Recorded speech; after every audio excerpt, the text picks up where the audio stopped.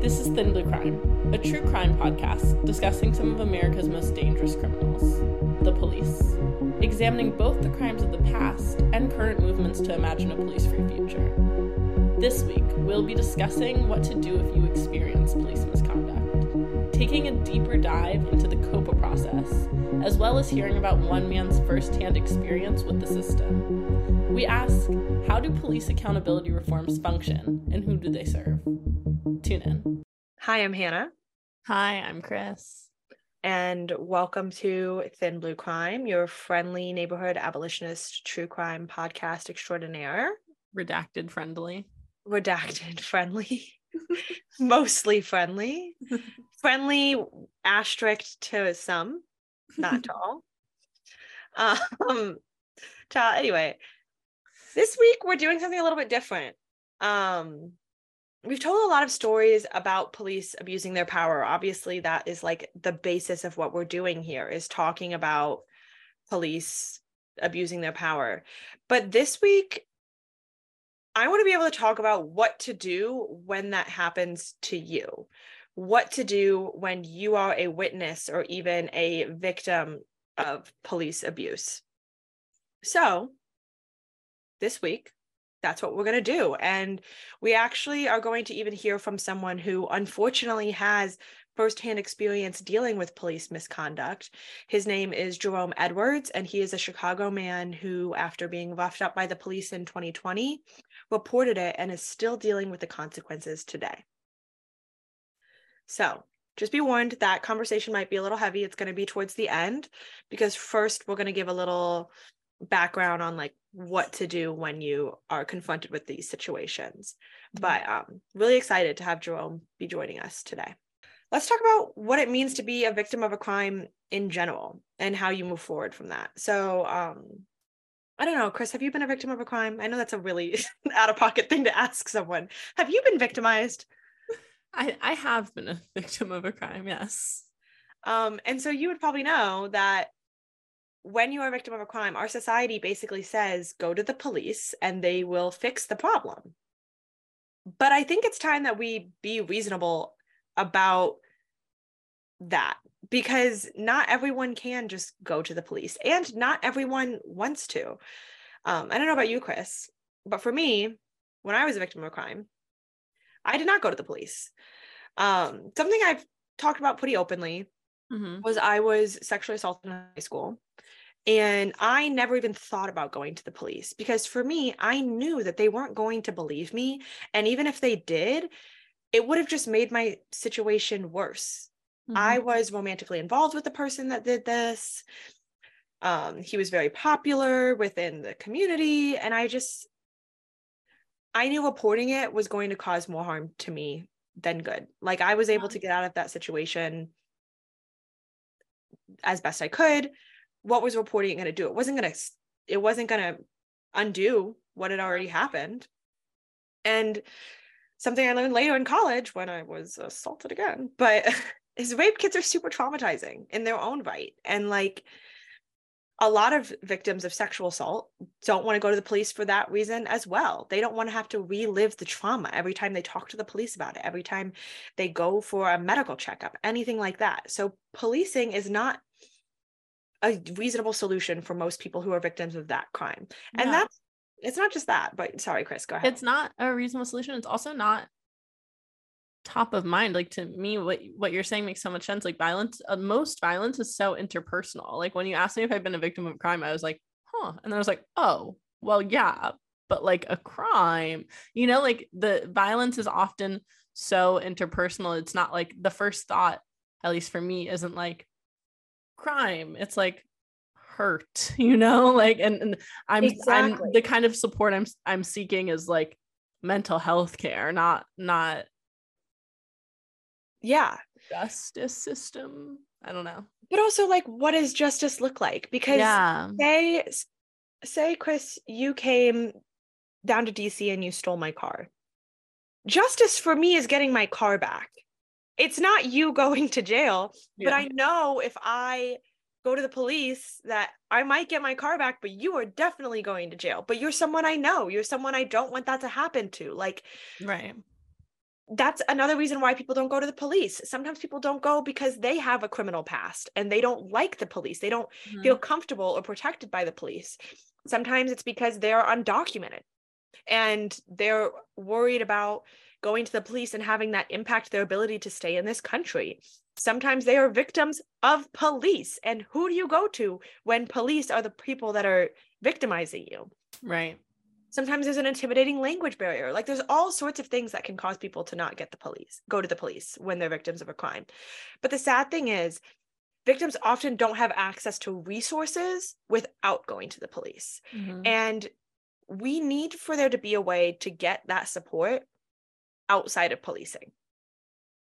Luckily, there are some things that you can do. So one of the ways people can get support outside of policing is through victim advocates. And this is something I actually had never really heard of until I spoke with a victim advocate about this case. So for this episode, I was able to talk with a victim advocate in West Chicago named Dana, who's fantastic and a listener. Dana, oh my God, I've been literally telling everyone about our conversation because it like changed my brain chemistry. Shout out to Dana. I didn't want to put too much of your personal information in this episode because I know that you're doing really good work, but there's a victim advocate out there in West Chicago named Dana, and she's the best. Anyway, she explained to me kind of how victim advocacy works. So basically, if you or a loved one are a victim of a crime, victim advocates can provide you assistance moving past that incident. So that assistance can be financial, it can be therapeutic, it can just be general assistance like moving through life, like helping drive you to appointments, things like that. Like it doesn't look like one thing.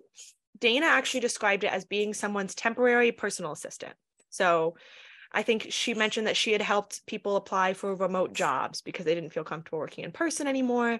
That was something that she could do. So it's these victim advocates, they like do a lot of stuff and a lot of stuff that the police won't help you with. Right. Police are not going to be your temporary personal assistant as you're trying to cope with being a victim of a crime. So to get support from Dana's organization, you don't have to engage with police at all, which not all victim advocacy organizations are like that, but Dana's is, and it's really good because in West Chicago, where she's working, a lot of people who are victims of a crime, they don't want to go to the police. They don't trust the police. Right. But most people in general are connected to victims advocates through either the police or the hospital. So say you have been shot, you're at the hospital, they will connect you with a victim advocate who probably specializes in gun violence, which is what Dana specializes in. But victim advocates, like I said, they provide support that the police don't. They are 501c3 organizations, and they're funded by a combination of independent individual funding and state funding. A lot of the support that they provide often relies on money that can be found in victims' compensation funds. For those who don't know, every single state and DC has a victims' compensation fund, and these are basically funds for victims of crimes to get support. And Dana's organization often uses these to fund things like funerals or pay for medical bills. But every state has different eligibility requirements. And this is really important because one of those eligibility requirements is what keeps victims of police violence from accessing these funds. So in DC, where I live, to qualify for these funds, you have to have suffered a personal injury or death in DC, or be a person who resides in DC. The crime has to be reported to law enforcement within 7 days of occurrence. So already you've lost people. Anyway. So many people. 7 days. I will say for sexual assault, the time period is longer, but in general, 7 days to report something to the police to get compensation. Application for compensation must be filed within 1 year of the crime. The victim must cooperate with reasonable law enforcement requests, which also you've now lost people. Right. Also, quote unquote, reasonable. That could mean anything. No, because what the hell does that mean? The award of compensation cannot unjustly enrich the offender. So like, if I kill you, I can't apply for victim compensation to be like, I was really traumatized by their death. No, I did it. And most importantly, the victim cannot participate in, consent to, or provoke the crime that caused his or her injury. They could have said their injury anyway. Now that's important because that is how victims of police violence are kept from getting these funds. So also, for just example, say provoke. Like, what do you? So I imagine like a bar fight. I imagine like a bar fight.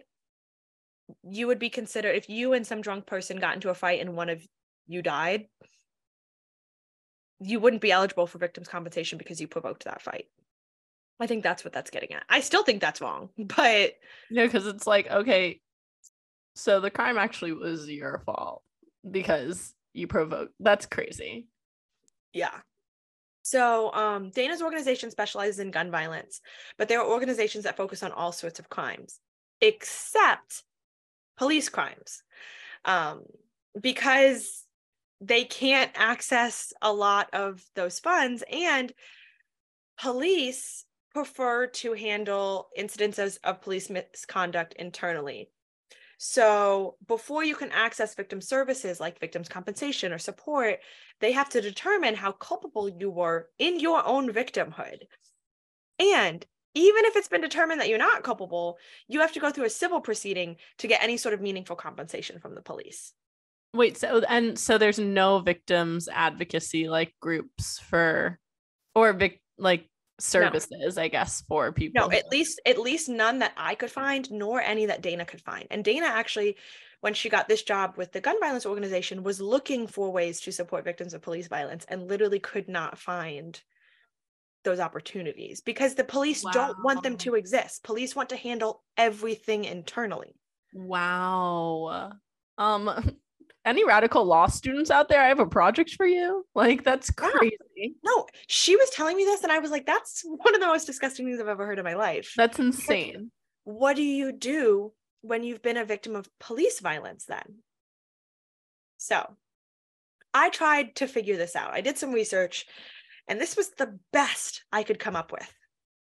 Step 1, document everything you can. Names and badges of every cop involved, date and time and location of the incident, any photos you have of injuries you or others sustained, any photos of property damage, any evidence of how this incident affected you outside of physical injury, like journal entries, therapy notes, etc. Anything to prove what happened to you and how it affected you needs to be documented. Step 2, contact a lawyer immediately, ideally with someone with experience in police brutality. And it's funny because I used to always be like, why is Ben Crump involved in every single high profile police killing? And it's because he has experience and it is necessary to navigate the nuances of crime committed by the police. Yeah, I would imagine like your experience is actually even more important then because there's so much like red tape. Well, and like this frustrating thing is a lot of people who are victims of violence by the police, they can't afford a lawyer. But the reality is navigating all the ins and outs of reporting to the police is way too challenging as a civilian with no legal experience. And as we said before, there's no victim advocates that can step up and help you with that. So step 2, contact a lawyer. Step 3, report the incident to relevant accountability offices and pray someone actually gives a shit. In Chicago, which is where Jerome is from, so that's why I'm bringing it up, this office is called COPA, the Civilian Office of Police Accountability. So let's talk a little bit about COPA. COPA's vision, you're going to love this, Chris, is to be the leader in police accountability by conducting thorough investigations to advance the culture of policing and build trust in civilian oversight. Their mission is to provide a just and efficient means to fairly and timely conduct investigations within their jurisdiction. They are not a police entity, they're a separate entity. They receive state funding though, and that funding can't be less than 1% of the police budget. Low bar. Bars on the floor. Bar is literally in hell. Also, mission statement, performance review, you failed. Yeah, no, I didn't even include the whole mission statement because part of the mission statement included like, and we're pushing for policy that will make things better. It just, whatever. Mess. So let's look at what COPA actually investigates. So COPA investigates bias-based verbal abuse, coercion, death or serious bodily injury in custody, domestic violence, excessive force, improper search and seizure, firearm discharge, sexual misconduct, taser discharge that results in death or serious bodily injury, pattern or practices of misconduct, and unlawful denial of access to counsel. In contrast, the Chicago Police Department, Bureau of Internal Investigation, they are in charge of investigating criminal misconduct, operational violations, theft of money or property, planting of drugs, substance abuse, residency violations, and medical role abuse.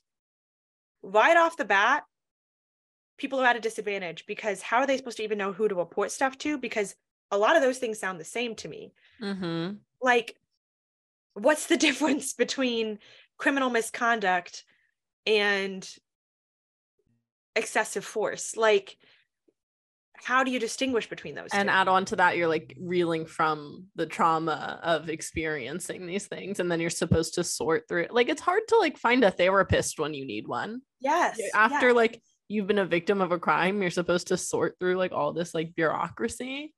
Yeah. Yes, you are. You better figure it out. You better figure out the bureaucratic process to get any sort of justice. But wait, will you really get justice? Because say you've made your report to COPA. They say that they are committed to independence, transparency, integrity, and timeliness in their investigation. But what does that really look like? When COPA is investigating a report of police misconduct, they first need to determine whether the report is sustained, meaning they found and can prove misconduct, unsustained, meaning there is insufficient evidence to prove or disprove misconduct, unfounded, meaning the complaint of misconduct is false, or exonerated, meaning that the officer acted lawfully and properly. So right off the bat, you only have a 1 in 4 chance of them even giving a shit. Right.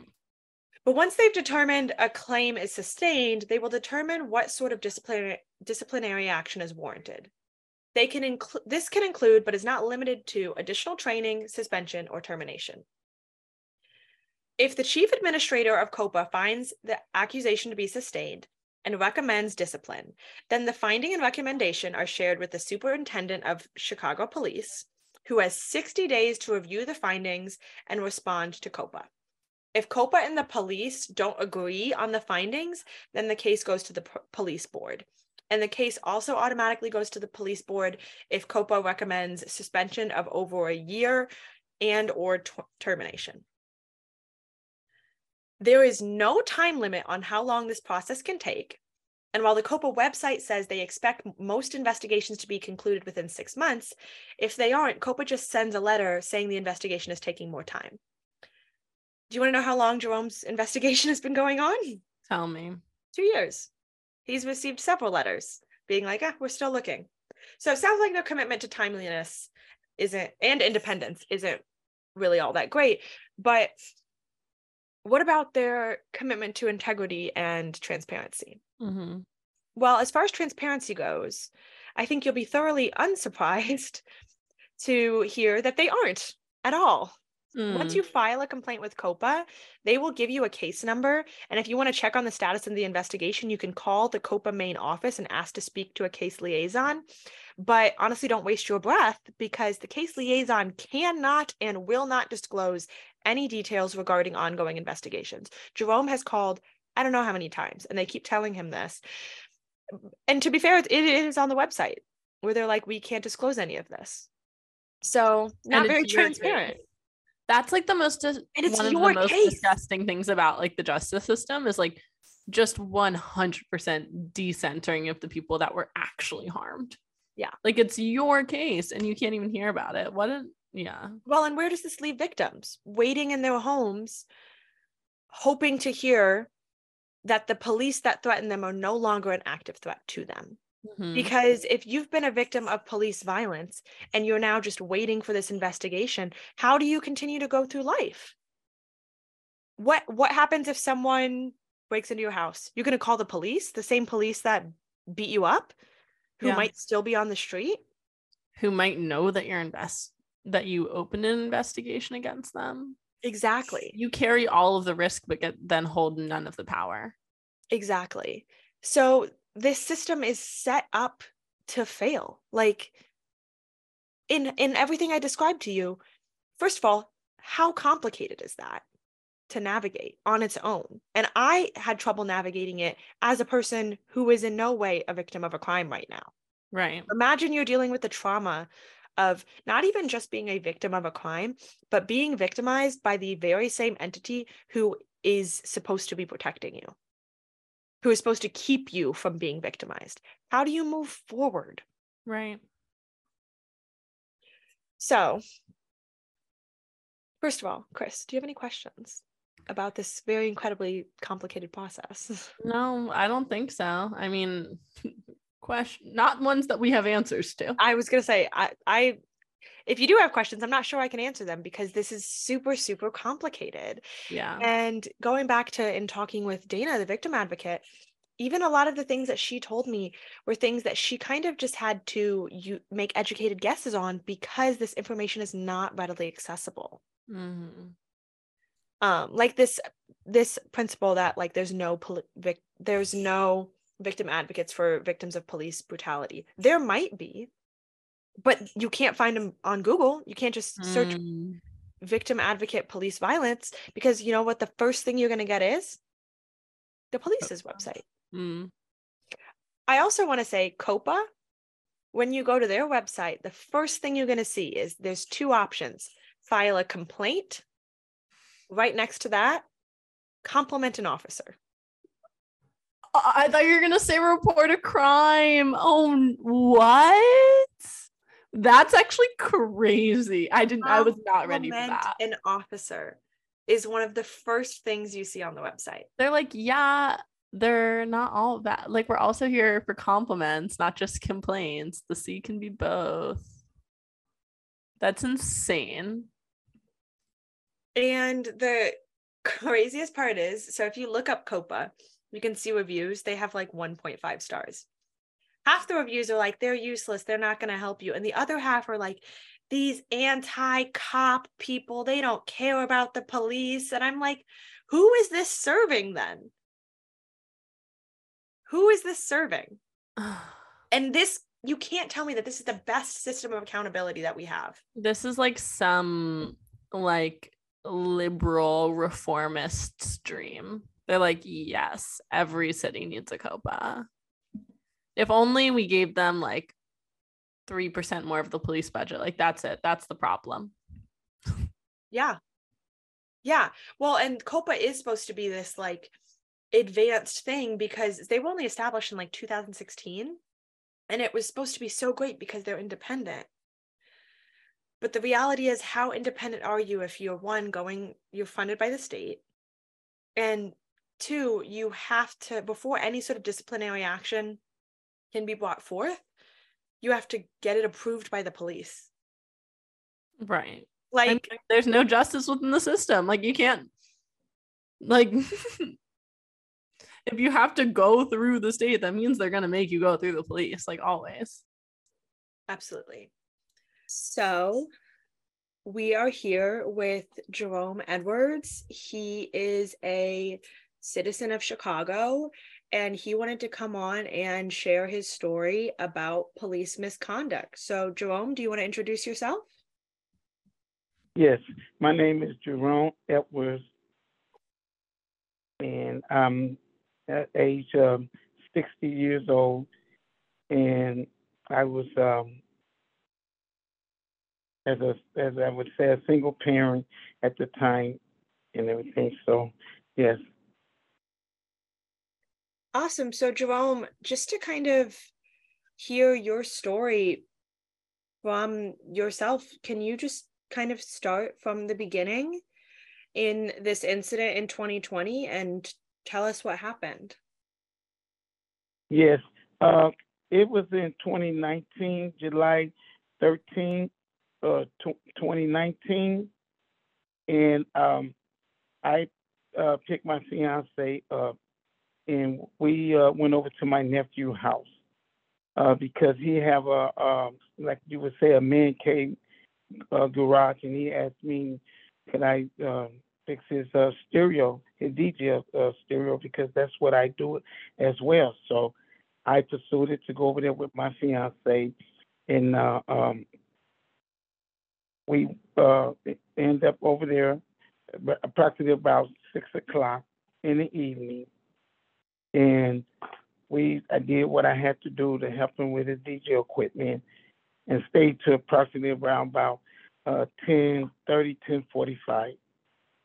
And as I was there, I left from there and was pursued to go home. And but before we was going home, I wanted to go to this restaurant. But as I pursued to go to down Polk Street to Roosevelt Street, I got caught up in between what you would say Albany and Fillmore, which they had some young kids that had a party on the street. So as I pursued to go that way, I got caught in the middle, and I had to wait 3 maybe to 5 minutes to get through. And as I finally got through, I made a right-hand turn. I didn't even know that the police officers then was on the side of me, which they was on the outside lane, which is by the curb. And all I said was, where is the police at when you need them? And the African-American officer hold his head up because the window was down and it was nice outside. I didn't even, wasn't saying anything to me out of my knowledge that I was saying anything wrong. But he said, "We hear you." And I looked over because my truck is higher than it. And I just said, "Oh, excuse me, officer, I wasn't talking directly to you." So they stayed on the side of me, followed me to the next block after that. And I obeyed all my traffic stop signs and lights and everything. They followed me all the way to the restaurant, which is not around the corner from my house. And as I pursued to go to Holman and Roosevelt, I pulled over, entered to go to the restaurant. I'm out the car. I didn't even know that they had busted a U-turn, but before I can even get out the car, I got out the car and pursued to go on the sidewalk. Officer Regalado jumped out and grabbed me and just threw me into the back of my vehicle of the truck before I can even get my foot on the sidewalk. And he threw me real hard, and then he grabbed me, him and the other officer. I guess he was the lead head officer, which is Officer White.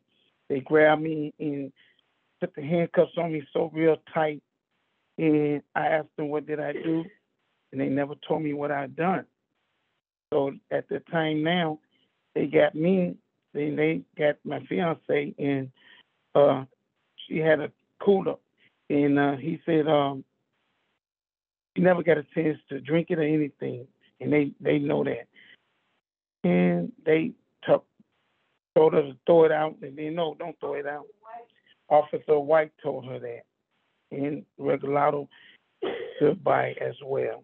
So after that, they put me in a squad car, and I kept asking Officer White, what did I do? They never told me.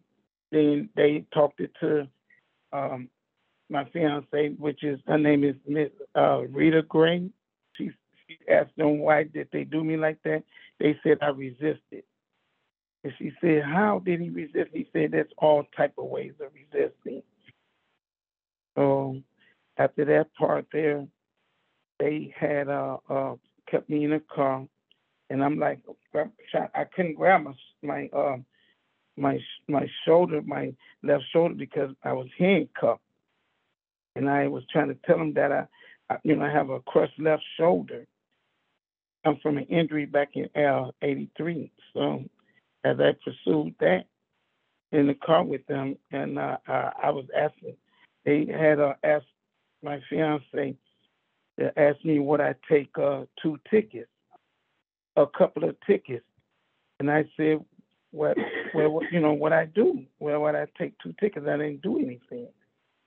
So they said they were going to charge me with a DUI, and I'm like, oh, okay.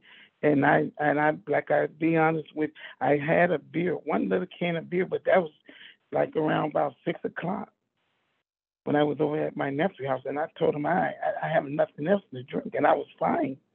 I wasn't swerving. I wasn't, as they saying, doing any reckless driving or speeding anything. So they took my fiance and my sister that came, that they was taking me to my Sinai hospital. The officer called for a white shirt. You know, the white shirt, when I speak to my fiance, he shook his head no. And then that's when they got through, I guess, writing up their reports for me. They took me to, instead of my Sinai, which they told my fiance and my sister, because my sister stayed right across the street from the restaurant, and they took me to St. Anthony's, where they did an EKG on me. They took no blood. They took no urine, anything from me. Finally got me to the police station, which was Harrison and Kansas. They ended up having me doing the sobriety test. And I explained to the lady, I'm on disability. I have a crushed left shoulder, and I have a bad right knee. I explained to her, and plus I had on Sunday. I said, well, I'm not going to be steady enough to, but I didn't refuse anything. Even the breathalyzer test, I didn't refuse it. They made me blow in the breathalyzer test, and then they said it came back 0.38, but they made me blow twice. So I did what they asked me to, and as I did that, I ended up, I guess they did their report, and then they ended up taking me down to 26 in California, charged me with a DUI. As I So got Jerome, out. Jerome, Yes, I just ma'am. want to make sure that we understand everything you're saying. So they seemingly pulled you over for really no reason, and they said that you had a DUI, but they gave you 2 tests, and those tests, what did they show? Well, they didn't give me the test until I left from the hospital, and they had like I said, they took me to St. Anthony Hospital, and they had called for 2 other officers, I guess, to aid assist them, and it was a black Africa lady and a Spanish officer, which was Martinez. And then they transported me to Harrison, Kansas, and she made me do the test, and she said that I wasn't standing. I was doing things before she can tell me what to do. I never had a DUI in my life, and so I didn't know how it go or nothing like that. So as I said once again, they made me do the test, and the test came back 0.38, and that's because I blew twice. And my fiance, now think about it. They make you blow twice, so they knew that you wasn't intoxicated or anything like that, because if it can't, just imagine you had nothing and you haven't did anything. So she said just add up 0.19, and then when he seen it, he couldn't believe that I wasn't under the influence or anything. So he made me blow again. So when I blew again, I guess they put the 0.19 and 19 and 19 is 38.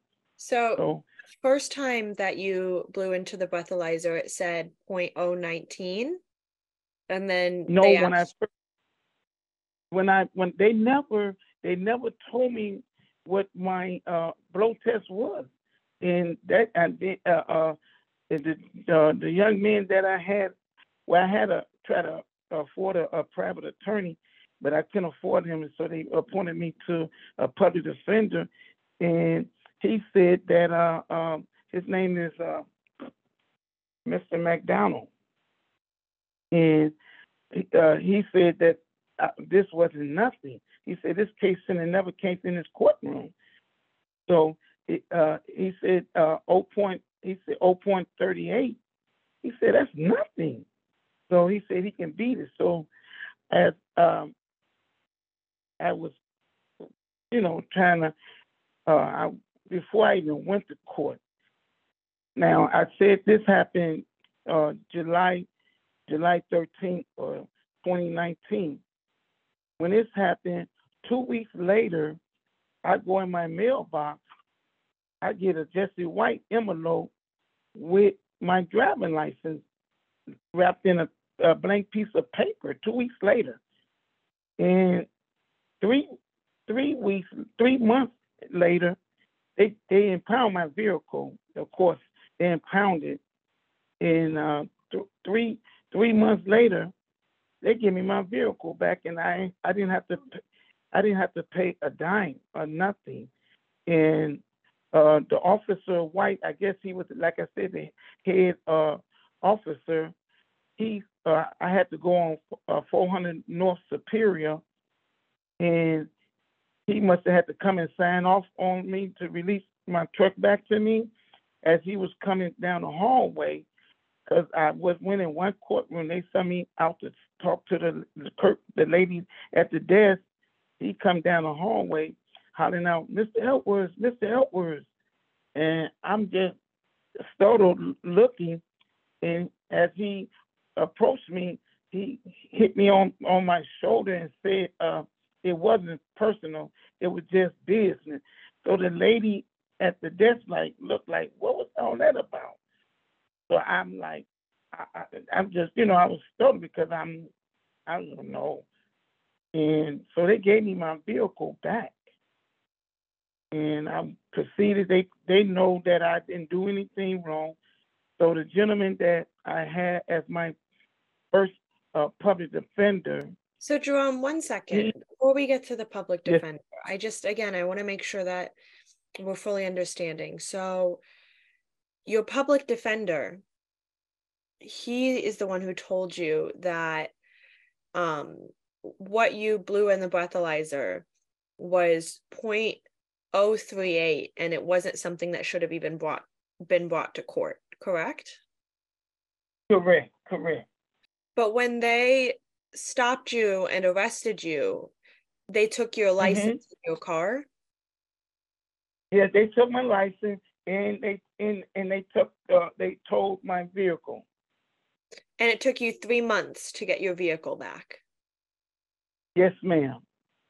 They said that they found in a cooler 2 alcohol bottles. That was a fear. That was a story. They found nothing. Only thing that they found was the can, this cooler that they got on my paperwork that Miss Blackberry cooler that Miss Gray has said this is her. I don't even drink a cooler. And she told him this is my, Officer White told her to set it down. And then he said, throw it away. And then he said, no, don't throw it away. Just set it down. So I know, Jerome, that you had a public defender, and I know you had some trouble with the court system, but ultimately your charges were dropped, correct?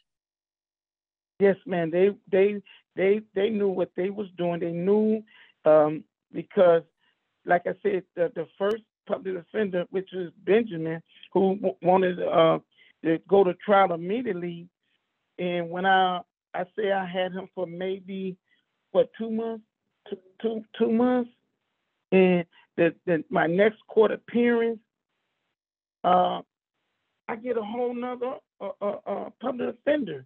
And this gentleman, his name is Benjamin. This gentleman, the first thing this man came to me and asked me, would I plead guilty to a speeding ticket? I said, no, I wasn't speeding. He said, would you take a reckless a ticket for reckless driving? I said no. So I stood firm on what I believe in because I didn't do anything wrong. And this gentleman, everything that I thought he was supposed to be my public defender to be there to help me like Mr. McDonald was. This guy, he was so bad. And they prolonged this case. That they knew what they was doing because they knew that the officer them was wrong, and they tried to say that the incident happened on Holman in Roosevelt.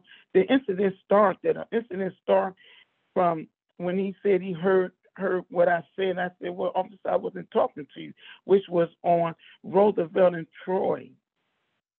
And so I guess they got offended about it, and that's why they followed me and was harassing me, and then they took it personal. So ultimately, your charges were dropped because you hadn't done anything wrong. Is it before the charges were dropped or after that you contacted COPA? I contact COPA before then, and I did a interview, was televised interview with COPA, and I just talked with COPA the 16th with Shamika, and the COPA been doing the same thing, just giving me the runaround. They still giving me the runaround. When did you first report this incident to COPA? The next day. The next day. So in 2019. Yes. Yes, ma'am. And your case still has not been resolved with COPA yet. They still have not told you anything. Told me anything. I've been asking for the longest who is my investigator, because the restaurant have cameras on it, then Walgreens have their cameras, and then you got Taco Bell's on the corner as well. And I just wanted to talk to my investigator that they will never, I never talked to out of all this time. Same way I had 3-4 judges, and they knew that I was innocent, and they allowed the state, because when I was in court, going to court, they went, and it was a state's attorney lady had went to the next courtroom to get another state's attorney man, and he was asking, like, what can we, charge him with, and he, had a big book, and he trying to figure out something, and he had his head hanging down on the books, and the officer, White, he was there. He was just into his book because he knew that he was wrong what he did to me. So the gentleman said, well, only thing we can try to get him on is his breathalyzer. And I guess they knew that wasn't, it was too, as I would say, too low for them to try to convict me on. So and then, So since this incident happened, and you've been through court, your charges were dropped, and you reported this all to COPA, but how are you feeling in regards to the officers that were involved in this? I know you said that one of the officers said something to you afterwards that said it wasn't personal, but do you feel like there is something personal between you and the police? Do you feel like they are there? Do you feel safe with the police? No, I don't. No, I don't. I talked with a young lady. It's Dana. Dana is. I was going to say, talking about Dana, the victim advocate. Yes. And I was telling her how I feel so scared at a lot. I put chairs up against my front door and my back door because it was times that they'll be sitting out in front of in front of my house and down by the alley. They just sitting there, just like that was the other day. They as soon as I get in a vehicle and I'm finna give, they see me get in my vehicle, then they ride past, and the officer just looked at me, and I'm like, okay. So I feel like really worried. I fear because I never know, because I had another incident with them as far as it was officers, like 6 of them in front of the building. And so me and my fiance was coming out, but I came out before her, and it was 6 of them. They asked me, do I know who called the police at this building? And I said, no, sir. And they like, you sure? I said, yes, sir. Right answer. So then that's when my fiance, she come Wait, sorry, out. did they said right answer to you? Yes, they did. And when she come out, they asked her, Miss, did you call the police? She said no. And now if someone in this building called the police, why y'all say that it came from this building after you think me and my fiance and we told you we don't know anything? Why would y'all leave? That's why I know y'all was here to harass me. And they left because if somebody called the police and needed their service in this building, they just all got in their car and they left. They didn't ask So anybody else in the building if they had called the police? No, ma'am. No, ma'am. Just think me and see my fiance, and they got in their car and they left. All I know is the state's attorney came back in the courtroom, told the judge, we're just going to dismiss this. Because the officers, he said he wasn't the arresting officer. So they prolonged it long enough for 2.5 years. And then that's when they dismissed sorry. it. Your charges were not dropped for 2.5 years? Yes, ma'am. Wow, that's a really long time that this was weighing on you, that you had to deal with this. Yes, for 2.5 years. And when they dropped the charges, that's when the public defender Ben came down and said, Ms. Elton, yes, they dropped the charges, but I do want you to know that the police, they still out there. So that was like a threat to me. I want you to know that and this is what my public defender told me. And told me with my fiance, I want you to know that the police, they still out there. So Jerome, if you were to be in an emergency, would you feel comfortable calling the police, or would that make you nervous? I feel uncomfortable in calling the police. It definitely make me nervous. I would not.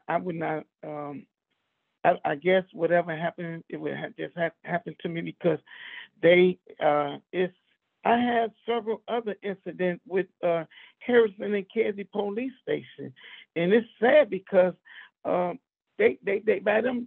Now I don't even live where I was having another incident with them, and it's a state's attorney that I know at 26 in California. I was trying to explain to them that I'm 60 years old. What is I'm doing? I'm not out here robbing. I'm not out here shooting nobody. I'm not out here stealing. I'm an older man. I don't know, but they don't look at you like that. It's like they mess with the weak ones and the older people that they know ain't gonna, ain't gonna, I guess, do too much nothing. I guess, I don't know. But I don't know. Well, I just feel so sad and depressed, and um and then this, and then COPA them, they not making it no easier for me, because she told me that my investigator will give me a call. That's been since the 16th, and I asked to speak with an investigator almost over a year ago to find out who investigated my case, and they wouldn't. All I get is the same thing. They keep mailing me the same letter stating the same thing, that your case is being under review, and uh, and Chris, this is what we were talking about earlier with COPA, how every 6 months they send a letter to say we're still reviewing. yes, That really leaves people in a position like you're in, Jerome, where you want to know. You want to know what's going to come of this. And you deserve to know.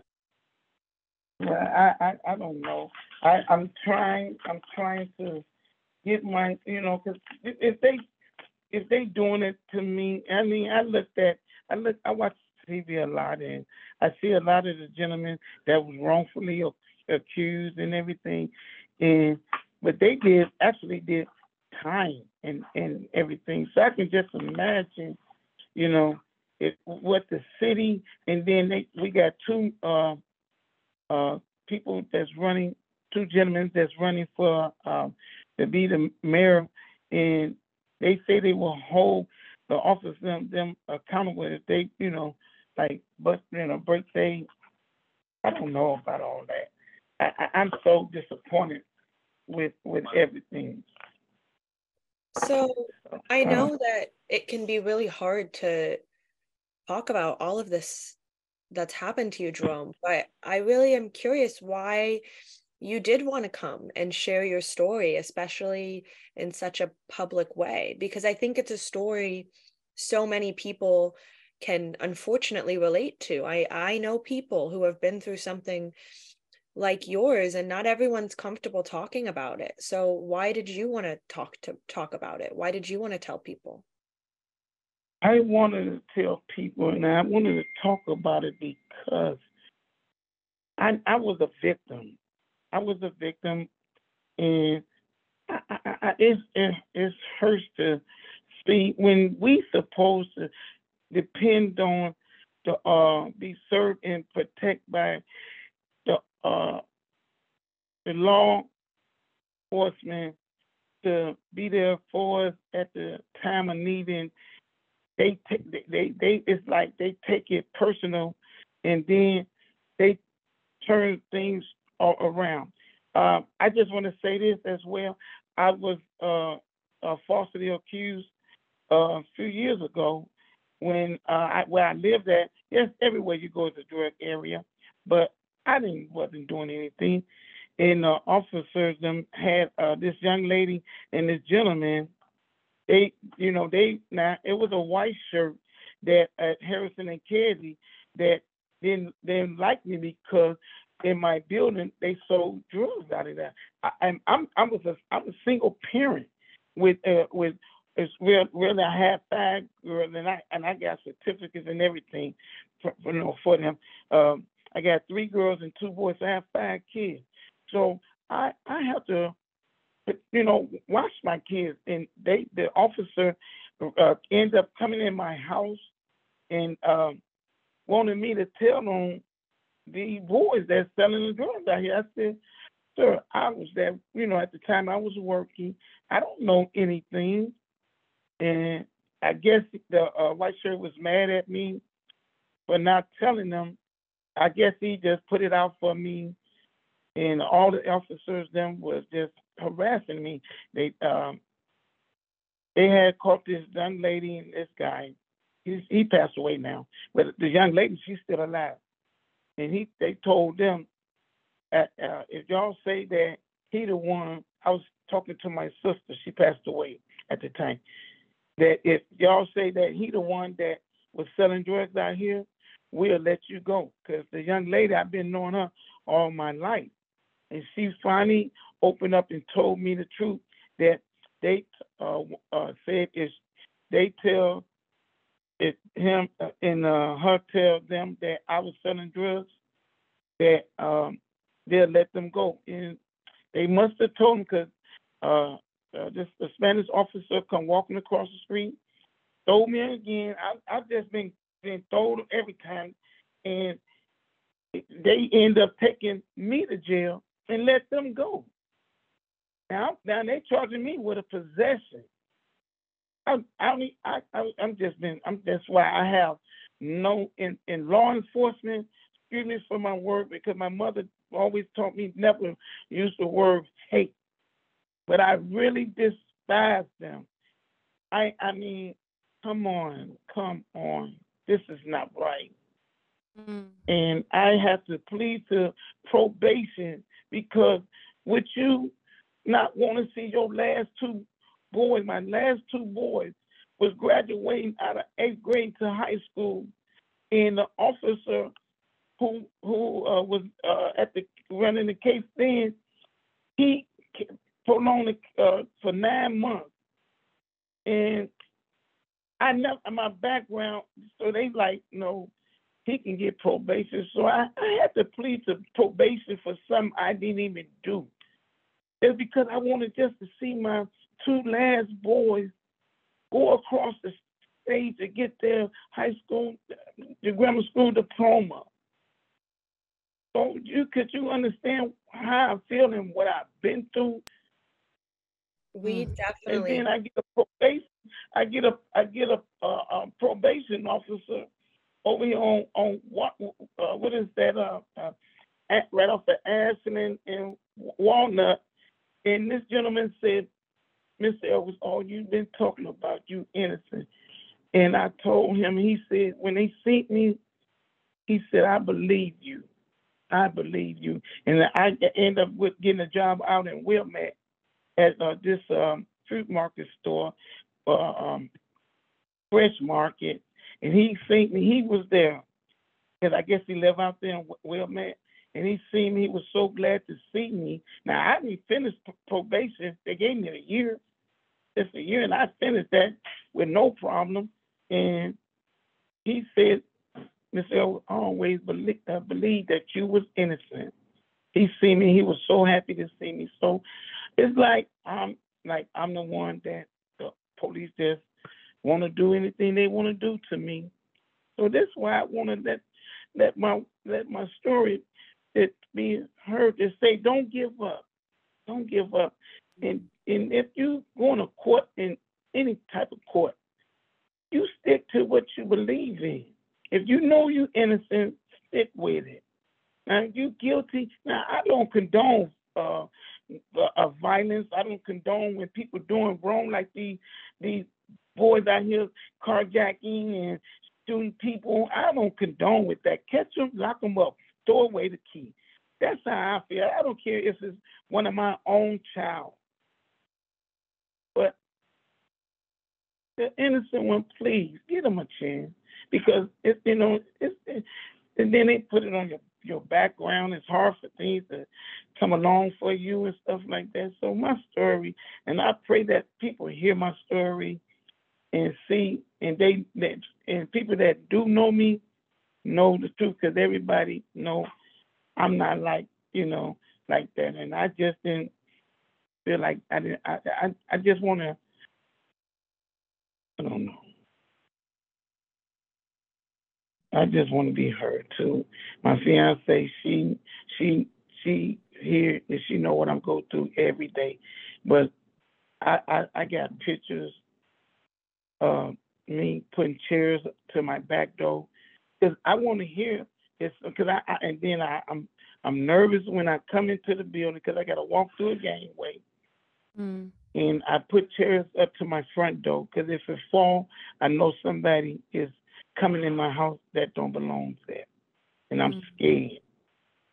Yeah, that totally makes sense. And I thank you so much for sharing this story with us. So if you are, for the people that listen to this episode who are touched by and hear everything that you just had to say, like, what would you want to leave them with? What would justice look like to you in this in what you've experienced?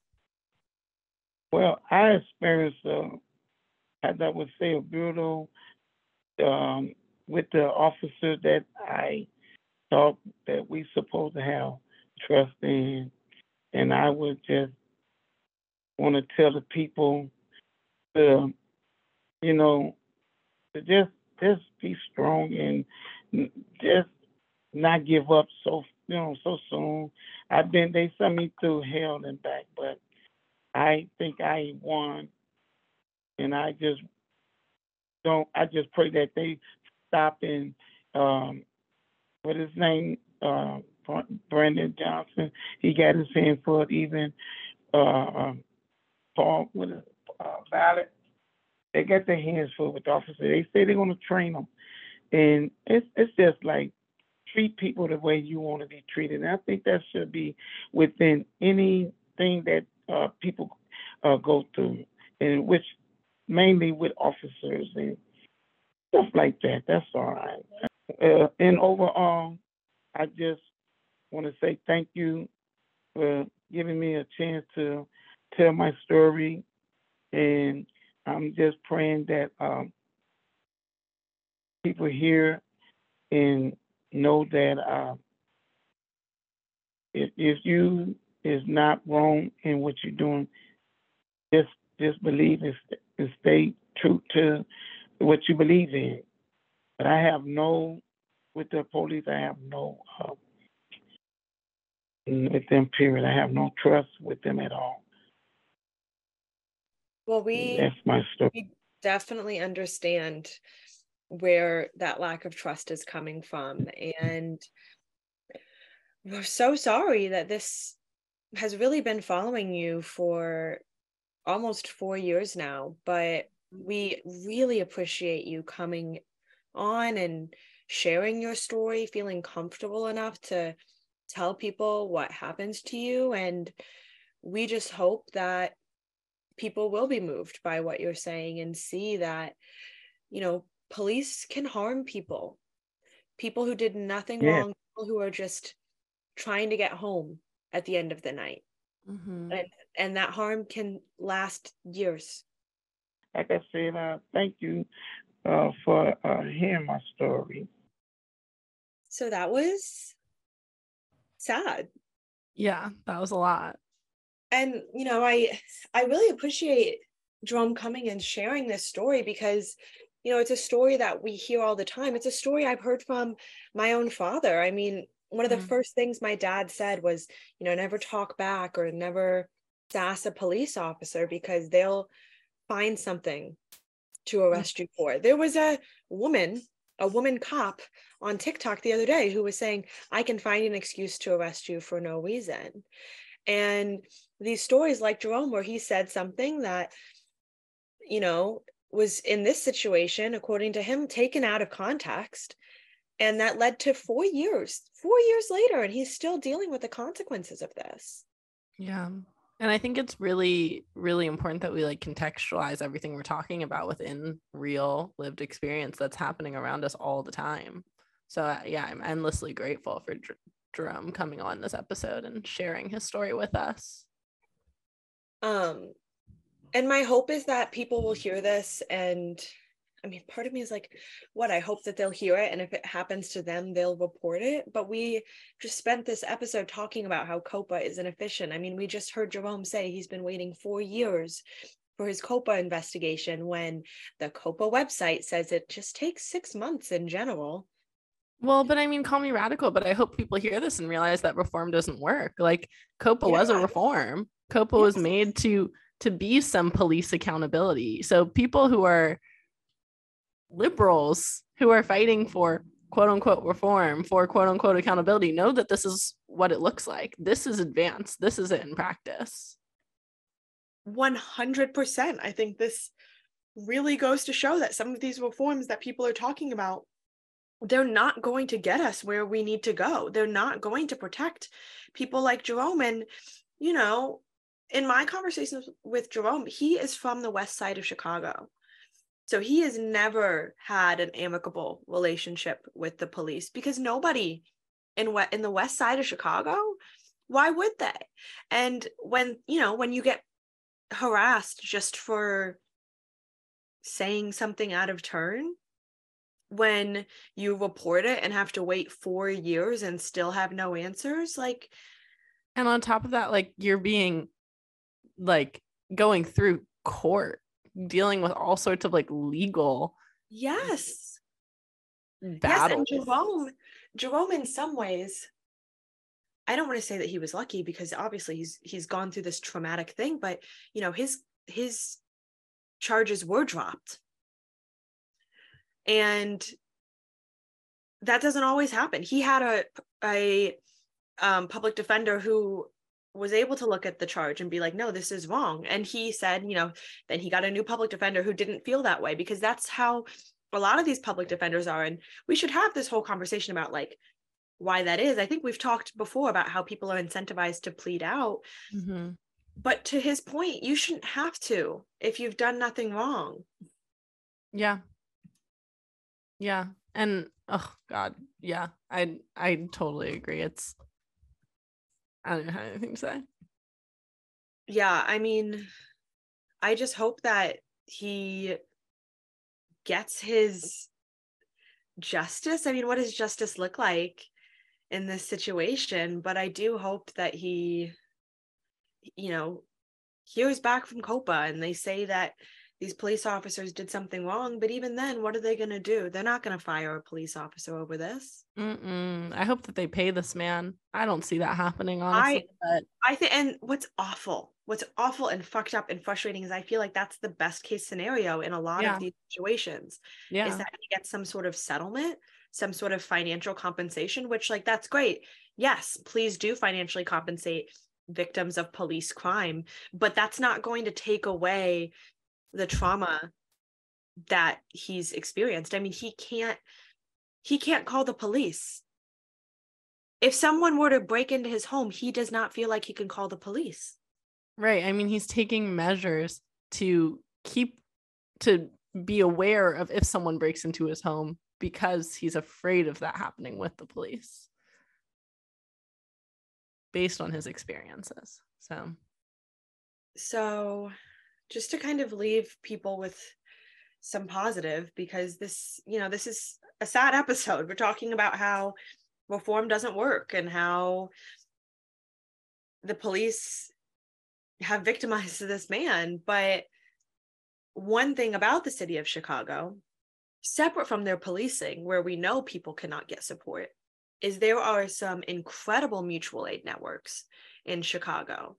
So I can't sit here and be like, there's things that you can do in Chicago to help this police situation, because that's kind of tough. Like, this is gonna, like, yeah, you can vote and you can protest and things like that, but the police are going to continue to function in Chicago. But ways that you can support community is if you just Google Chicago mutual aid. There's so many things that are going to come up. But just to name a few that I know off the top of my head, I know that in Bronzeville, there's the Bronzeville-Kenwood Mutual Aid Network, which is on the south side of Chicago. Definitely check that out. There's the Logan Square Mutual Aid Network. Another one in kind of the west part of Chicago, but I mean, Lincoln Square Mutual Aid Network, Chicago Community Gardens Mutual Aid Network. Like, there's so many in Chicago that you can get tapped into. So if you're hearing this and you're hearing Jerome's story and you're hearing about, kind of the bad that's going on, go get involved in the good. There is like a lot of good community work being done in Chicago, and you don't have to reinvent the wheel. You can get tapped into what's already happening. And let's be real, you guys, like, you don't have to destroy the system to start creating your own. Like, we can make police irrelevant, not only by protesting and standing up against them and cop watch and all those things, but also by eliminating the feeling of a need for them, right? And that can only come through community care. That is, Chris, I'm so glad you brought that up, because like, that's really, in a lot of ways, all we can do it is going to be really, really, really hard to abolish the police, but even just to like defund the police, to decrease the amount of police that we have in our judicial system. Like, I'm not going to lie to y'all. It's not something I see happening legislatively anytime soon, but we can make the need for police irrelevant. We can make it so that if you need to call someone because you need help, you don't have to call the police. There's a network for you. And that network can support you in ways that the police never could. I mean, we talked about this with the victim advocates earlier. They offer a ton of support that police don't offer. And you as a community member can offer support as well that police don't offer, that makes it so your community doesn't need the police, at least not in the way that they do right now, or that they think that they do right now. Because obviously this show has showed that people think that they need the police, but do they really, if the police aren't helping them? And I think at the end of the day, like, if people genuinely still think they need the police, I think it's more of a, let's not admit to ourselves that there's actually this huge hole in our society in terms of care. Like, there really is no one you can call when something happens to you that will be there immediately to support you, and outside of family, outside of friends, outside of community. So that like age-old question, whenever you say that we don't need the police and someone says, who are you going to call if there's a crime? Let's like create answers to that. And there are organizations already doing that. And like that's all that like mutual aid and community care aims to do. And like I said, there's a ton of mutual aid and community care already in Chicago, if you are listening from Chicago. But also, I mean, I can't think of a single major US city that doesn't have some sort of mutual aid community care network. But if you are in a small town, or you're in a city where you can't find a mutual aid network, start talking to your community members and see what they need and create your own network. But really, in general, you don't have to. Tap into what's there and make a difference, have an impact. And in a lot of places, especially the small towns, like tap into like religious institutions as well. And maybe there's different motives, and maybe there's, all sorts of complexities, but I'm willing to bet there are some networks of care that are already moving. And how can you tap into and subvert those? And I know that like for some people, tapping into a religious network can seem like really kind of intimidating or scary, or like if you're not religious, you're like, oh, I'm not into that. But the reality is, in a lot of places, especially small towns, especially in the South, those religious networks are great ways to get tapped into your community, great ways to find resources. And a lot of them are accepting even if you're not religious, because they just want to support the community. And so don't feel like your difference in religion or lack of religion should keep you from being involved in these community programs. If a church is doing a food drive, you don't have to be religious to get involved. Mm-hmm. Just go and support the community. Yep. Well, this was kind of heavy today. I mean, they're all heavy. I say this every week. I'm like, oh, this was kind of sad. Yeah, this is sad shit. This is sad. Yeah, it is sad. I am really grateful, though, to have like this platform and be able to platform stories like Jerome's, and to just be trusted. I just feel like I'm just gonna take time after this to like sit with like gratitude that I was even trusted to hold that story. Absolutely. Well, this is the end of the episode, but as always, make sure you're following us on social media. If you really want to do something, please share this episode in particular. Yes. Help get Jerome's story out there. Share it with someone who doesn't normally listen, or someone who you've been wanting to listen, because we appreciate so much that Jerome trusted us to tell his story, and now we want as many people as possible to hear it. Mm-hmm. So this is the only time where I'm going to be like, please, please, please share this episode, but like, please, let's help get his story out there, so that people can know that if they've experienced something similar, they're not alone, but two, that you can push through it. You can survive. And yeah, Jerome's still experiencing some hardship from this incident, but he's still kicking. He's still out there. He's still fighting. He's still sharing his story because he wants other people to feel empowered to do the same. And so, and think about it, if you were in his shoes and you were afraid of what repercussions there might be for what he's experienced, wouldn't you feel more comfortable if people knew your name? absolutely. So thank you all for listening. Let's get Jerome's story out there, and we'll be back here next week. See you guys next week. Thank you.